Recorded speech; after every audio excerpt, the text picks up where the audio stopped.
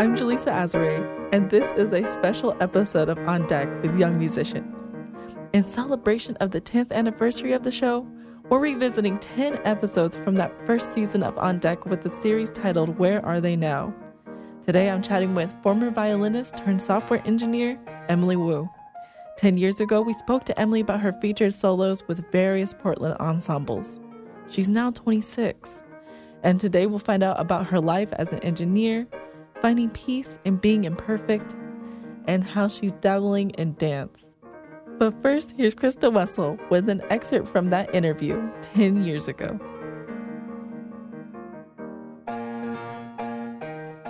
Emily is currently working with her teacher on Brooks' Scottish Fantasy, and, as you can hear, was kind enough to play a little bit of it for me in the studios at All Classical Portland.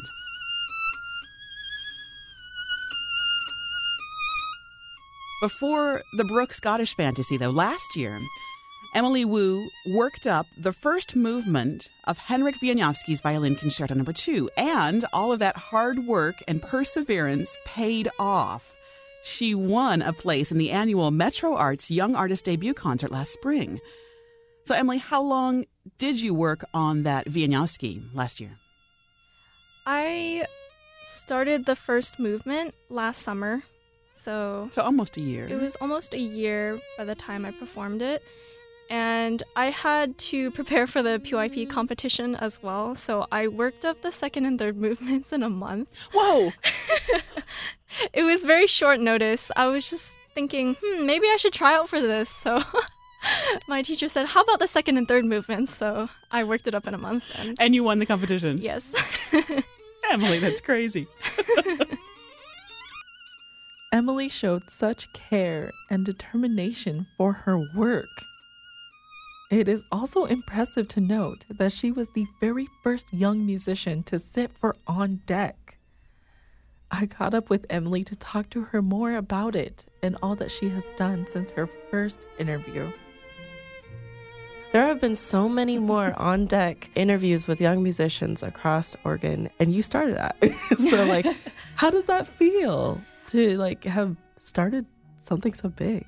Wow. When you put it that way, I think at the very beginning, I didn't know what it was going to become. I just kind of went into it as myself, and I just wanted to talk about who I was, what I thought about, and what I was passionate about. I'm glad that it has continued to create a platform for so many other young musicians to speak about their experiences and how diverse our experiences are as well. But yeah, I think really it's Krista. It's all classical as well. You guys do so much for this community. To get into your previous interview, what were your thoughts of young Emily? What did you think of her? I think young Emily was very bright, very passionate. She definitely had a lot of goals in the future for her. I admittedly pivoted away from those goals, but we can talk a little bit more about that. Yeah. But I think young Emily was very hardworking. I guess listening back to that interview, I think I sounded a little bit unsure. And I remember feeling that uncertainty at the time as well. I wasn't sure, did I want to go into music? Did I want to do pre-med? Did I want to go into biology? All of those things just kind of floating around in my head. And I think it's okay to be uncertain. And I think that's kind of what I want to tell her at that time. It's okay, you'll figure things out. And I'm still trying to figure things out. But I think I'm glad with where I ended up and happy with how things turned out. You mentioned that you made a pivot away from music. When did that change take place? When I got to college, well, first it was kind of a shock to experience something so different than usual. How so? Yeah, so being independent helped me think a little bit more about what I wanted to do. And then it was also taking collegiate level classes that are very different from high school classes. I would say that the introductory courses at Stanford do a really, really good job of introducing you to what computer science can do and how technology is all around us, the different ways that we interact with it. I think there's also that problem-solving, analytic aspect to it that I liked. And it's just really satisfying when I can just kind of figure out a problem, like how do I get from A to B? Yeah, I think that's a pretty satisfying piece of it. I would love to hear more about your work as a software engineer. What is the work that you're doing now? Yeah, so I'm currently an engineer at Intel, and I work with the facilities at Intel's factories. So short story is that in order for Intel's factories to make chips, they have tools, and the work that I do manages the data surrounding how much of those utilities each of those tools make. What's cool about it is that whenever Intel is trying to come up with a new technology, my group is kind of like the foundation of that, and we can send that data to other factories. That's the impact of our group. I'm Jaleesa Azare. You're listening to a special episode of On Deck with Young Musicians. In celebration of the 10th anniversary of the show, we're revisiting 10 episodes from that first season of On Deck with the series titled Where Are They Now? Today, I'm chatting with Emily Wu, who when first interviewed in 2013 was a 16-year-old that was unsure of her future. Now at 26, Emily works for Intel and has started to explore the world of dance. I talk with her more about dancing, and stay tuned to hear the advice she shares with young musicians on how to overcome their obstacles. You spent many years working as a young musician with classical music. Is that still a community that you are a part of? Ever since I moved out of Portland, I haven't been as in touch with the classical community, and I would really love to get back more into it. I played violin for the first 2 years of college and went to some summer music camps as well while I was in college. And so I think that was kind of the last time I felt like I was really ingrained in the classical music community, and I kind of pivoted away from it. I did pick up dancing, and so I've been part of the dance community here. So it's a little like, community is still really important.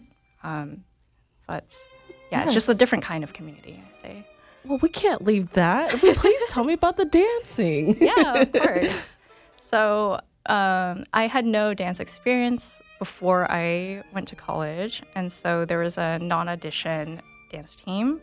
And I decided, okay, why don't I just try something new, try something different. And so that's how I got started. Starting from the first workshop, I had no idea what my limbs were doing. I was just kind of flailing around, but it was really fun. And so I just kept going. I started learning more about dance, and then I started teaching. Since graduating, I've been going to dance classes here in Portland, and I actually danced in a dance crew. We had a showcase in July. That was super fun. And wow. Yeah, that's kind of my dance journey. Is there a particular performance that you've done with dancing that has either really stayed with you or you really felt solidified in your place and you're just like, yeah, I love where I'm at right now? I guess I would say the showcase in July, we almost sold out. So there were a lot of people. There were hundreds of people. Oh in my the stadium. gosh, you had to be so nervous. Yeah, it was nerve-wracking, but I think before then, I was super nervous going on stage. But while performing and just hearing everyone cheering and just soaking in that energy, that I realized how much I really missed that. And when I was dancing on there, I thought, yeah, this is exactly what I want to do. This is how I get my fun. This is how I get my joy. I would say that's one thing that I've kept over the years is just, yeah, I love performing and I just love sharing that energy with people. You have some experience with accepting challenges and overcoming them. What is your advice for young musicians that find accepting a challenge to be so scary? I definitely empathize. It's very scary. I think definitely have compassion for yourself. Don't beat yourself up over like little mistakes. I mean, just thinking back to my younger self and when I was a musician, I was always really afraid of letting people down. It's very prevalent in musicians to kind of struggle with the idea of like perfectionism and really, really wanting to get things right. I think that's another key thing to learn is that it's okay to fail and that you are still worthy as you are, even if that happens. And that if you come back to the original goals and motivations for why you're doing what you're doing, I think you can continue going. That's former violinist and software engineer Emily Wu. She was the very first guest on the first season of On Deck with Young Musicians, and the fourth guest we revisited as a part of our Where Are They Now series, celebrating the 10th anniversary of the show. On Deck with Young Musicians is made possible in part by the Metropolitan Youth Symphony. Their season opening concert features music from animated classics, including Fantasia, My Neighbor Totoro, as well as orchestral suites from Beauty and the Beast and The Little Mermaid, with the Oregon Symphony's Zach Gladys as the voice of Ursula. November 12th at the Arlie Schnitzer Concert Hall. Tickets available at playmys.org. I'm Jaleesa Azare. You can hear this episode of On Deck and Emily's original episode from 2013 at allclassical.org. You can also subscribe to On Deck as a podcast. Our theme music was composed and performed by All Classical's young artist in residence, Amir Afsker. Thank you, Amir. Thanks for joining us on this special episode, and be sure to tune in next Saturday at 5 for another installment in our Where Are They Now series of On Deck with Young Musicians.